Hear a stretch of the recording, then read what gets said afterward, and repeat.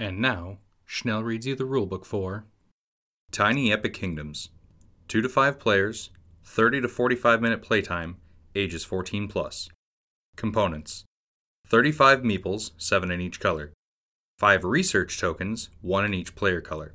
5 shield tokens. 5 tower tokens, 1 in each player color. 15 resource tokens, 5 of each mana, ore, and food. 2 12-sided war dice. 1 active player token. 16 exploration tokens, mini expansions. 13 faction cards. 8 territory cards, double-sided. 1 action card. 1 tower card. Story: in Tiny Epic Kingdoms, you rule, but whether you reign supreme or crumble under pressure is entirely in your hands. You will be exploring lands and factions, expanding your kingdom, exploiting opportunities, and exterminating all those who would question your rule. But so will everyone else. The results of this tiny conflict are nothing short of epic. Setup: place the tower card and the action card in the middle of the table. Then place the 5 shield tokens next to the action card. Note, for 2-player games, 5-player games, or when you are using the exploration tokens, please refer to the end of the rulebook for modified rules. Give each player 7 meeple in their color, 1 of each resource token, mana, ore, and food, 1 research token in their color, 1 tower token in their color, 1 faction card, random draw or chosen by each player, 1 territory card, random draw, then players choose which side to use. This is considered the player's home territory. Each player should place their resource tokens on the resource track of their faction card to represent a total of 6 resources. For first-time players, it is suggested they take 1 ore, 2 mana, 3 food. The 0 space is considered off the card. The tower token below their tower card, this will be used to track their tower level. Their research token below the magic levels of their faction card, this will be used to track their magic level. 2 meeple on 1 region of their home territory card. Gameplay overview. Players compete for the most victory points by expanding their population, researching magic, and building towers. The game is played in a series of turns. Each turn, the active player selects an available action that all players will get a chance to perform. Then the active player token is passed to the next player clockwise and a new turn begins. Play continues like this until one player completes one of the end-of-game conditions, after which players will add up their victory points and determine a winner. Assign the active player token. The player who most recently swung a sword is given the active player token and starts the game, or determine the first player randomly. On your turn. Your turn has 5 steps. 1. If no more actions are available, clear the action card by removing all the shield tokens. 2. Select an available action. 3. Take action, or collect resources. 4. Check for end-of-game conditions. 5. Pass the active player token clockwise. 1. Clear the action card. If all 5 shield tokens have been placed on the action card, take them all off and place them to the side of the card. You will now be able to select any action. 2. Select an action. Place one of the shield tokens on the action card. It must be placed on an action that doesn't already have a shield token on it. Announce which action you are selecting. 3. Take action or collect resources. First, as the active player, you must either take the action you selected or choose to do nothing. Then, in clockwise order, each other player must take the action you selected or collect resources.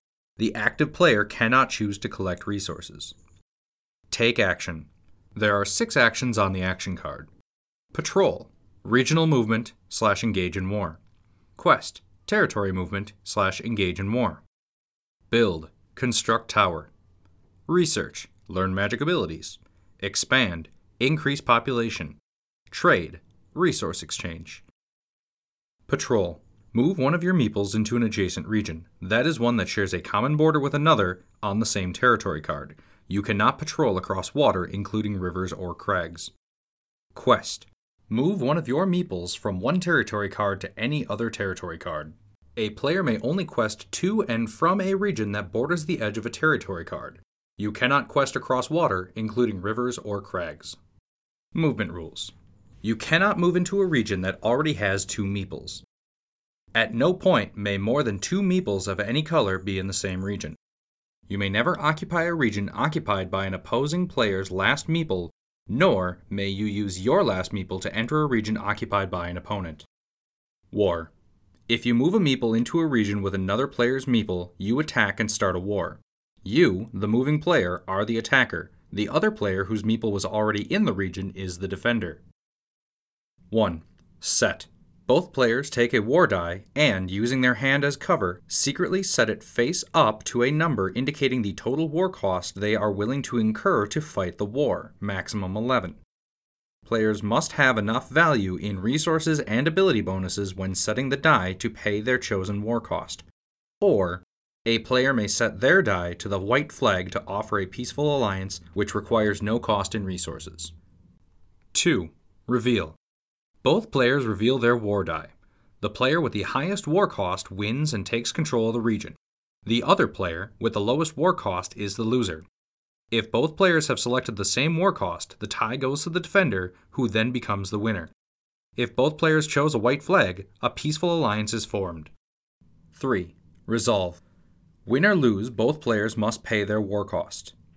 To pay your war cost, subtract any war cost abilities and then pay the remaining value with resources at the rate mana is worth 2, ore is worth 1, food is worth 0. Then, the winner's meeple will remain in the warring region. The player who lost must retreat their meeple or remove it from play and return it to their supply. Retreat. After war costs are paid, the losing player must pay food equal to the number of meeples they currently have in play to move their meeple to an adjacent region. This cannot result in another war. If there are no regions to move to, or the player does not have enough food, retreat is not an option. Remove the meeple from play and return it to the player's supply. Example. Brittany starts a war with Mike. Brittany has a total of 1 mana, 2 ore, and is a faction that offers -1 war cost. Brittany sets her war die to a power of 5 even though she can only pay for a war cost of 4. Mike wants to conserve his resources, so he sets his war die to the white flag to offer peace. Mike and Brittany reveal their war die. Brittany's 5 beats Mike's 0, so she wins. Brittany only has to pay a war cost of 4 even though she set her war die to a power of 5. This is because of her faction's researched special ability. Mike chose peace and therefore pays no war cost. He must retreat or remove his meeple from play. Alliance. Both players offer peace. Both meeples remain in the region, and both players will enjoy the benefits of that region. The two players are now considered to be in an alliance.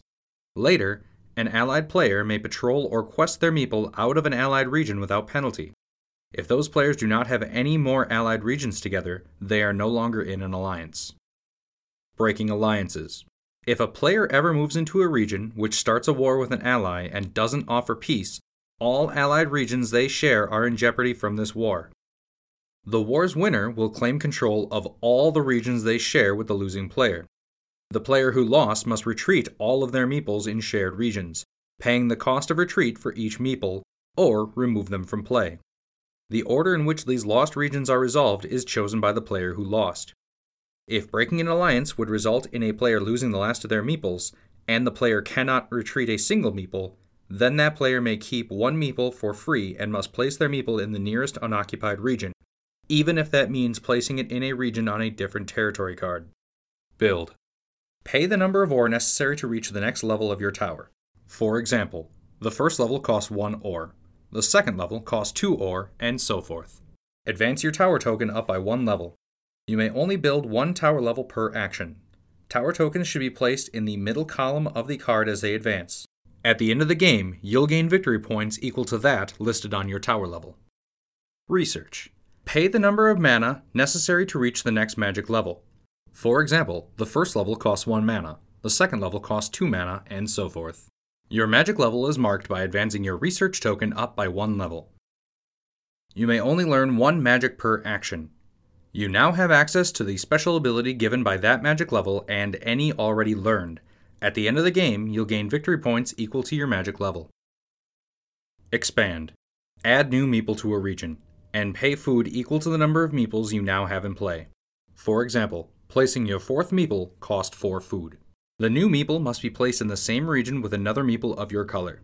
Since you may never have more than 2 meeples in any region, if you do not already have a solitary meeple, you may not expand. At the end of the game, you'll gain 1 victory point for each of your meeples in play, except for those in the ruins. Trade. You may discard any number of one resource type and gain an equal number of another resource type. For example, you may discard 3 food to gain 3 ore. You may only trade once per action. Collect resources. Instead of taking the action selected by the active player, non-active players can collect resources from your occupied regions. For each region occupied by at least one of your meeples, you collect one resource of that type. Note: having more than one meeple on a region does not provide additional resources for that region. You still only collect one. Keep track of your resources by using the resource track of your faction card, with the appropriate resource tokens showing how many of that resource you have. When you collect resources, you gain mana from the forests, ore from the mountains, food from the plains. The maximum number of resources you can have is 9 of each type. Your marker may never go past the end of your resource track. Note: in the rare event that you are reduced to one meeple in play, you gain a bonus resource of your choice in addition to the resource you gained from the region your meeple occupies. Other regions. Water and crags. These regions are impassable and cannot be occupied unless stated otherwise by faction abilities. Rivers are impassable, and regions split by a river are not considered adjacent. Capital cities. A capital city is worth 2 victory points for the player who occupies it at the end of the game. If 2 allied players share a capital city, both allied players receive 1 victory point. A capital city does not provide resources. Ruins. Once a player's meeple enters or expands into the ruins, it must be knocked over to indicate it is searching. When collecting resources, a knocked over meeple searching the ruins collects 1 resource of the player's choice. A knocked over meeple cannot move. However, it is treated normally regarding war and the expand action. When taking a patrol action, instead of moving a meeple, you may stand up a knocked over meeple. A meeple standing in the ruins is unable to collect any resources. However, it may now patrol or quest as normal. At the end of the game, meeples in the ruins are considered lost and removed from play before scoring. 4. Check for end-of-game conditions. Once every player has taken the action or collected resources, players should check to see if anyone has hit one of the following endgame conditions. A player has all 7 of their meeples in play. A player has built the 6th level on the tower card. A player has mastered all 5 levels of magic on their faction card. If one of these conditions has been met by any player, the end of the game is triggered. The trigger cannot be reversed by future actions. Play continues until the next time the action card is cleared. At that point, the game ends immediately. Refer to the scoring section below to determine the winner. 5. Pass the active player token. Pass the active player token clockwise, indicating who will select the next action. It is now their turn. Scoring.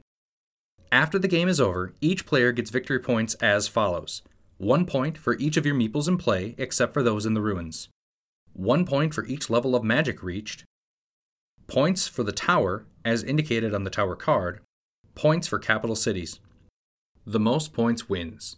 In the event of a tie, check these tie-breaking conditions in this order. Meeples in play, tower level, magic level reached, and total resources. If the tie remains, the game ends in a tie. Playing with the exploration tokens. Shuffle the 16 exploration tokens and randomly place 1 exploration token face down in each region not occupied by a player's starting meeples. The number of exploration tokens in play will vary by the number of players you have. Do not place exploration tokens on water or crags regions. When a meeple moves into a region with an exploration token, reveal the token and resolve it using the following table. Crown.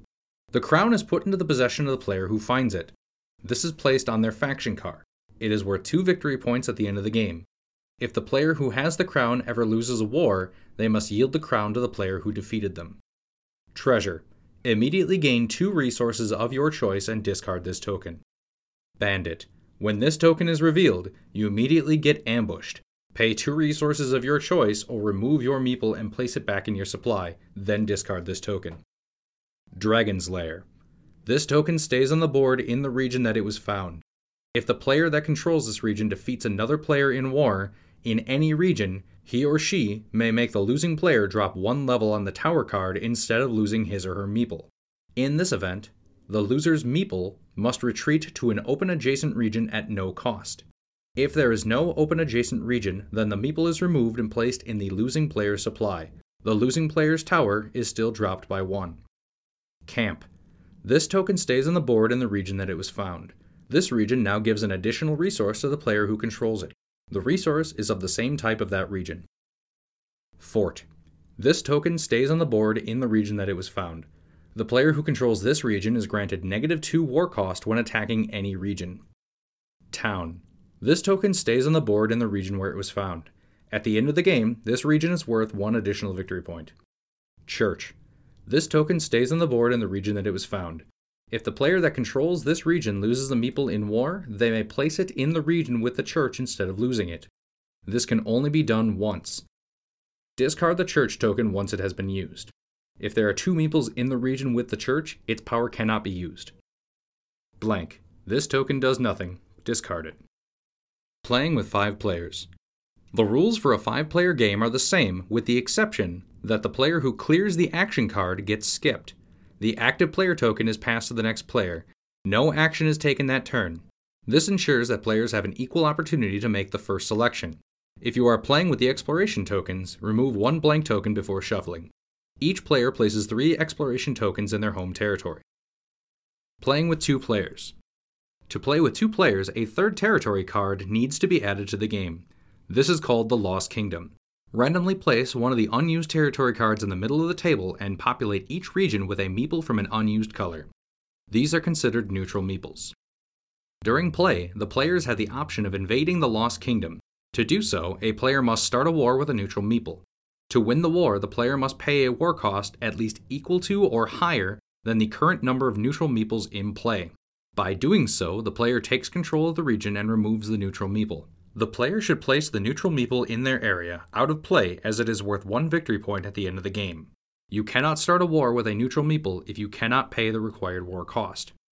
Players cannot form an alliance in a 2-player game. At the end of the game, players gain 1 additional victory point for each region they occupy in the Lost Kingdom, plus 1 victory point for each neutral meeple they captured. Okay, you should be all set.